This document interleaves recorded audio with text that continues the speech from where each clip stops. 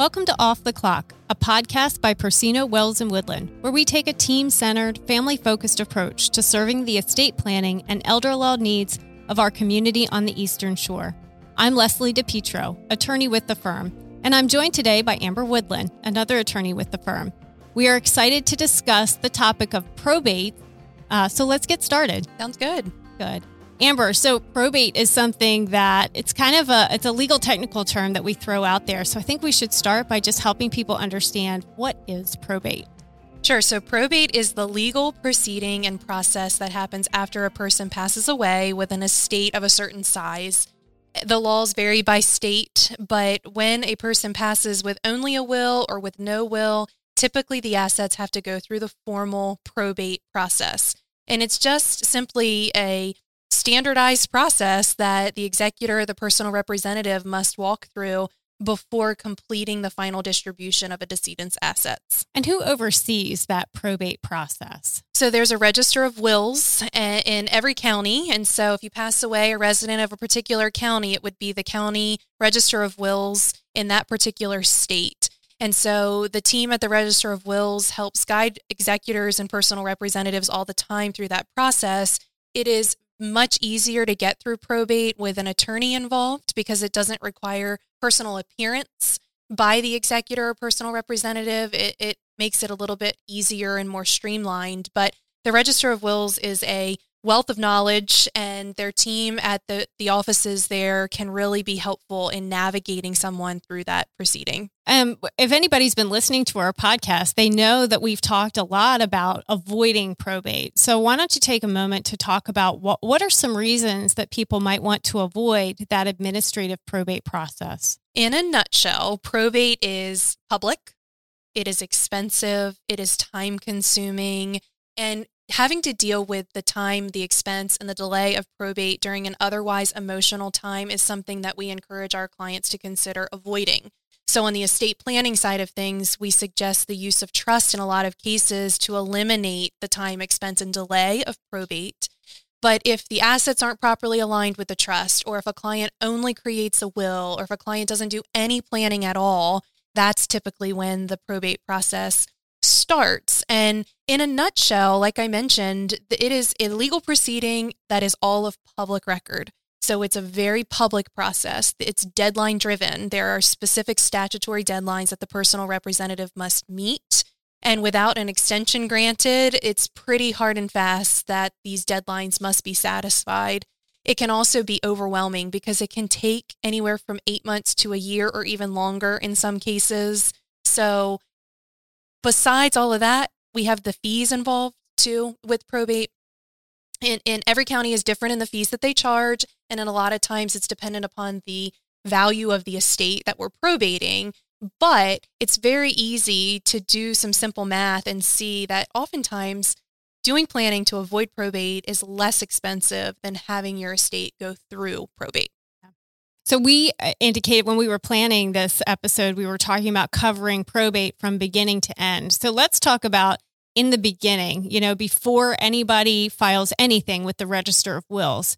What is the person who's going to sort of take charge or be in charge of the estate? What do they need to do first? Step one to start the probate process is for the personal representative, so that's the executor, the administrator, to determine whether there's an original will, locate the original will, and then file the will, the death certificate, and then what are called opening probate documents with the Register of Wills office.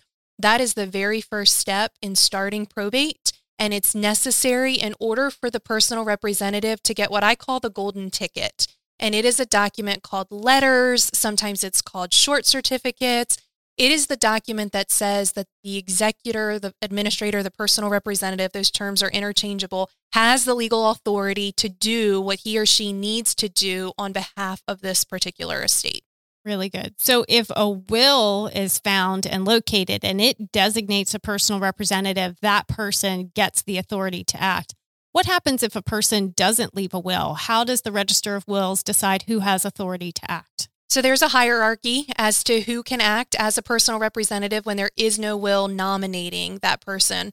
And so in a lot of cases, it's what you would expect. It would go to spouse. It would go to children next. It would then look up if there's a parent that may be able to be appointed in that role, siblings, nieces, nephews. So it's a logical order of hierarchy. But this is one of those things, if you want to control who's going to carry out your final wishes, you must have an estate plan, because those default state laws may not be appointing the people that you would want to carry out your wishes. Talking about control, when we look at the default or the intestate statute, it really classifies people by groups, right? It classes of people. So if all of your children have the authority to act under the intestate statute, that means all three have to be appointed unless some of them resign, right? They say, I don't want to act. So it can leave a situation where there's some conflict, right? So again, creating that will, designating the one child or the children in successive order instead of all at the same time, can really help from the get-go make things easier. Absolutely. Location of the will sometimes too is something that's really important to point out. We have seen all kinds of crazy storage places for legal documents. You can put them wherever you want and keep them safe, but make sure that especially your personal representative knows where to find the original documents, because if we can't locate the original, it's more of a legal process to have a copy admitted, and that means more fees, more delay, more publicity, and we want to avoid that if possible. Yeah, all of that before you've even gotten started, right? Yep. Okay. Yeah, all before you've gotten the golden ticket and you Right. can do a single solitary thing. Yeah. So let's say I filed the opening documents, I've received the golden ticket from the Register of Wills. What's my next step? Next step is collect, gather, marshal together the assets. So we preach asset information all the time with our families being the number one piece of information that's needed when a person becomes incapacitated or passes away. But if there's not a nice, neat, tidy asset list, that is the very first thing that the personal representative is going to need to do, is collect the asset information. We don't want to miss anything, even more the reason to create the list to leave for your personal representative. But it means gathering and determining, is there real estate? Are there rental properties? Is there farmland? Is there a beach house? Is there a timeshare interest? Life insurance, bank accounts, stocks, bonds, CDs, all business interests, all kinds of stuff comes up, and it's necessary to pull that together so that then the personal representative has clear direction on, okay, what needs to be done with each particular asset. And so as you're saying this, I'm thinking, from a person who doesn't have that legal experience, who doesn't probate estates every day, that can be an overwhelming task. And they might feel like, I don't know how to do those things. Do you want to talk about the benefit of working with an attorney to help you through that process? Absolutely. We can't do everything for a client who hires us to get them through probate, but we can certainly take a lot off of their shoulders, and we can make it feel a lot less overwhelming, because it's sort of like you mentioned, you get the golden ticket. So you have your letters or your short certificate, and that was a hurdle in and of itself to get that. And then you have the task of marshaling these assets and figuring out what to do. And then you got to notify the beneficiaries and let them know that they're entitled to a share of these assets, and start making decisions. And it's really, really nice to have guidance, to have counsel, to have someone that you can bounce your questions off of, who has experience of working through the probate process and how we can get this done as efficiently and fairly and as consistent with the terms of the estate plan as possible. And so timing is really important too. It's not like you have an infinite amount of time to do these things. The next step in the probate process is the inventory, right? Right. So talk about inventory and when that's required to be filed. So an inventory is due only within a few months after you get your golden ticket. So they don't give you much time. And so what that inventory is doing is it's taking a snapshot of the decedent's assets as of their date of death. So not only do you have to marshal together the assets, you have to identify a value for those assets as of the date of death. So that requires appraisals, that requires bank statements, that requires stock values, treasury bond values, all kinds of different research that has to be done in order to snapshot the assets and their value on the date of death of the decedent. So the inventory is a public document, again, that gets filed. So any nosy neighbor can retrieve these documents from the Register of Wills or through a title search at any time. And there are schedules on the inventory that outline the different types of assets, who's entitled to them as far as the real estate is concerned, and the corresponding value. So it can be a job, to just get through the inventory process to outline all of that. Something that comes up or comes to mind related to the inventory is kind of the miscellaneous section. What is miscellaneous property? That's vehicles, tangible property, And that can be overwhelming for families too, to get Kelley Blue Book values on vehicles, to put a dollar amount on the household contents. So Register of Wills is looking for a snapshot of all of the assets because that's what they're going to base everything else on throughout the rest of the process as far as what's required in terms of next steps, what will be due in terms of fees. It's all going to be based on that snapshot. And let's talk about retitling of some assets as that occurs throughout the estate administration process or the probate process too, because the inventory is going to detail what the asset was and what the value was when the decedent passed away. But what's the personal representative's responsibility really with respect to those assets as he or she prepares to finally distribute those assets to the beneficiaries? So it's necessary for the personal representative to open an estate bank account in almost every case. So we can't use the decedent's personal checking account. So once the personal representative is appointed, they would go to a bank of their choice, they would take their golden ticket, and they would open an estate bank account. That's where the executor is going to pay bills and expenses from. It's also a place where assets can be consolidated. So if there are assets at banks here, there, and everywhere, it's going to be the job of the personal representative to close potentially those accounts and get them out of the decedent's name and into the name of the estate so that then they can be distributed. Yeah. And along that same line, you were talking about the importance of having an asset list or detailed information about what the decedent had. Do you want to talk a minute about what assets would be included in probate and what assets would actually pass outside of this probate process? Yeah, really good distinction I think that we should absolutely make. Assets that are subject to probate are those that are in a decedent's individual name that have no joint owner on them and no beneficiary designated on them. So in a married couple case, you often see where the spouses jointly own assets.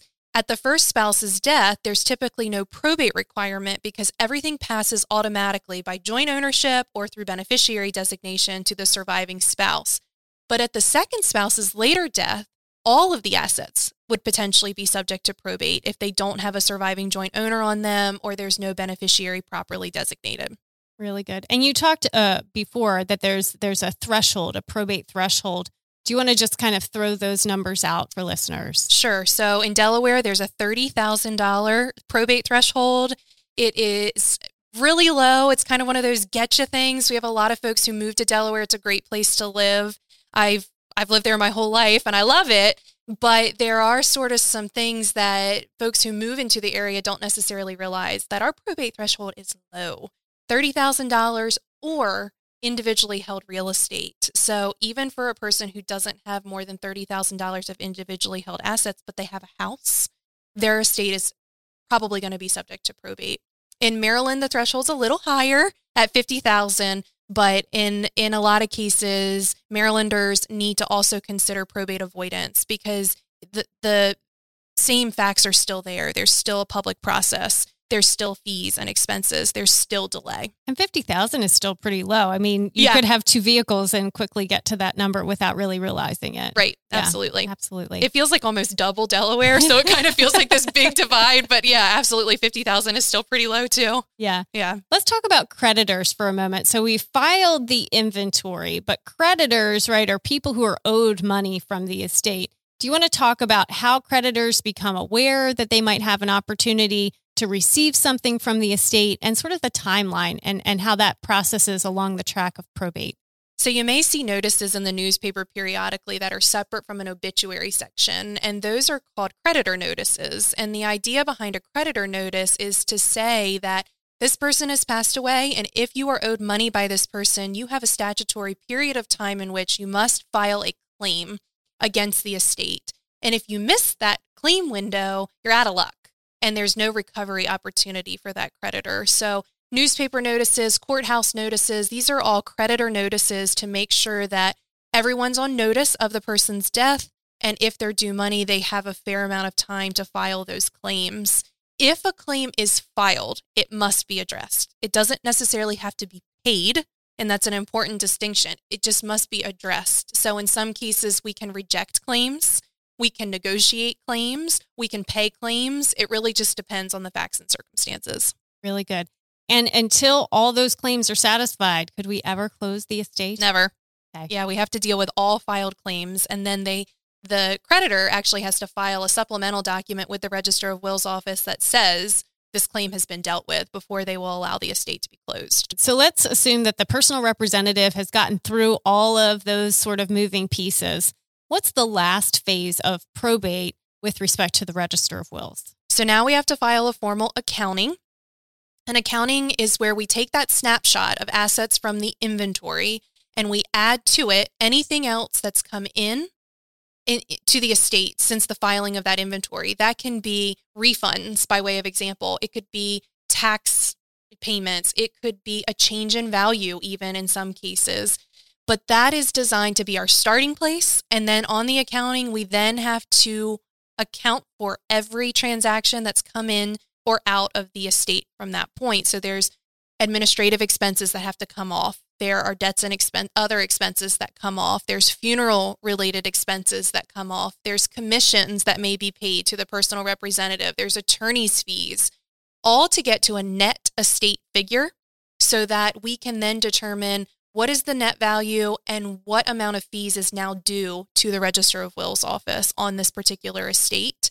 When we file the accounting, we have to pay any additional fees from the estate to the Register of Wills office before they will even consider reviewing the accounting and formally closing the estate. The accounting's the last phase of work for the personal representative. What's the process for the Register of Wills sort of wrapping up the estate from that point forward? So the Register of Wills looks at all the ins and outs on the accounting, and in some cases we have to file the receipts or the proof of those ins and outs, and in some cases we don't. But it's their job to just reconcile that accounting to make sure that all the math is correct. It then goes through the Register of Wills, through the court for final approval, and then a final account sign-off, if you will, is issued. And that's what gives the personal representative clearance that they've gotten the Register of Wills stamp of approval before they should consider making distributions to the heirs. Because if an executor or personal representative makes a distribution too soon and they need more money into the estate, they've sort of shot themselves in the foot and they can't get it back. And in some cases, the personal representative can become personally liable for those things that may come up. So our advice is wait, in most cases, to make distributions until we have that seal of approval from the Register of Wills. So long and short of it, it takes a long time to get through this process. And you just said the beneficiaries are going to wait until the end, until we know the work is done before they're really going to get the money from the estate. It can be years in some cases. Yeah. So just another reason to think about maybe a plan to avoid that probate process. Exactly. Very good. Thank you so much. I think we're out of time, but I have appreciated listening to you today. Awesome. Thanks for having me. Thanks for being with us today on Off the Clock. If you'd like to learn more about us, visit our website at pwwlaw.com. Of course, you can contact us directly by calling 302-628-4140 or emailing info@pwwlaw.com.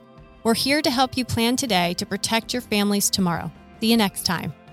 Anything discussed on Off the Clock is for general informational purposes only and is not intended to create an attorney-client relationship. To obtain the most reliable guidance, listeners are encouraged to seek personalized advice from qualified professionals.